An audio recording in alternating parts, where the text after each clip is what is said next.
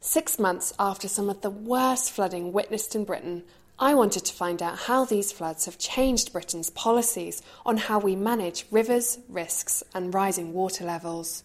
What's the future of flooding? Will climate change worsen it? And how will the government protect our property? Professor David Demerit from King's College London told me more.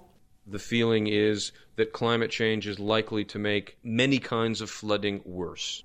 On the other hand, it's not simply more climate, more flooding.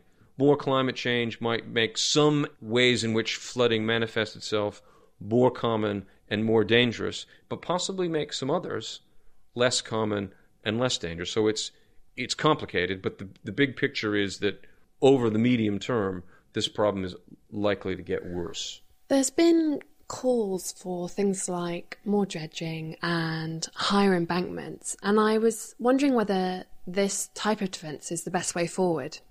There has been a shift in Britain and actually across the world in strategies for how we deal with the risk of flooding.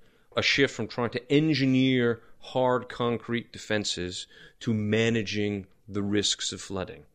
And so that shift might involve a number of different policies and strategies.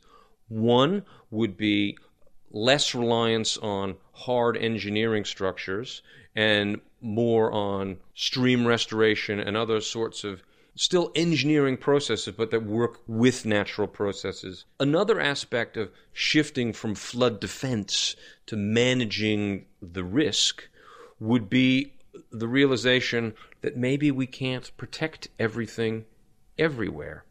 And so in Britain, we have committed to a policy of, officially they call it managed realignment.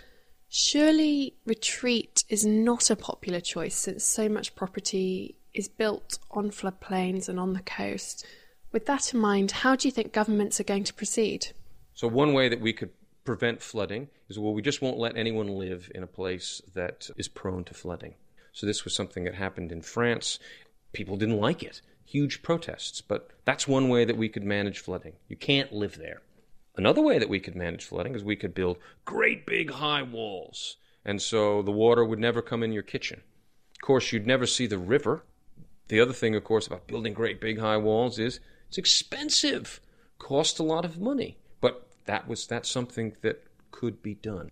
So in the Netherlands, the government position is that we're not going to tolerate flooding. And the government in the Netherlands is prepared to spend enormous sums of money to prevent it from happening. So the flood and coastal erosion risk management budget for England is £535 million. The water management budget for the Netherlands is something on the order of £4.3 billion. So if you're prepared to spend 7, 8, 9 times as much money, you might get Dutch standards of protection, but we're not. And so we have managed retreat, we protect some places, we offer no protection to other places, and in some places we only provide so much protection, and beyond that, when you have extraordinary rain, a certain amount of flooding is tolerated as a kind of acceptable risk. And so that there's a sort of line beyond which you're on your own.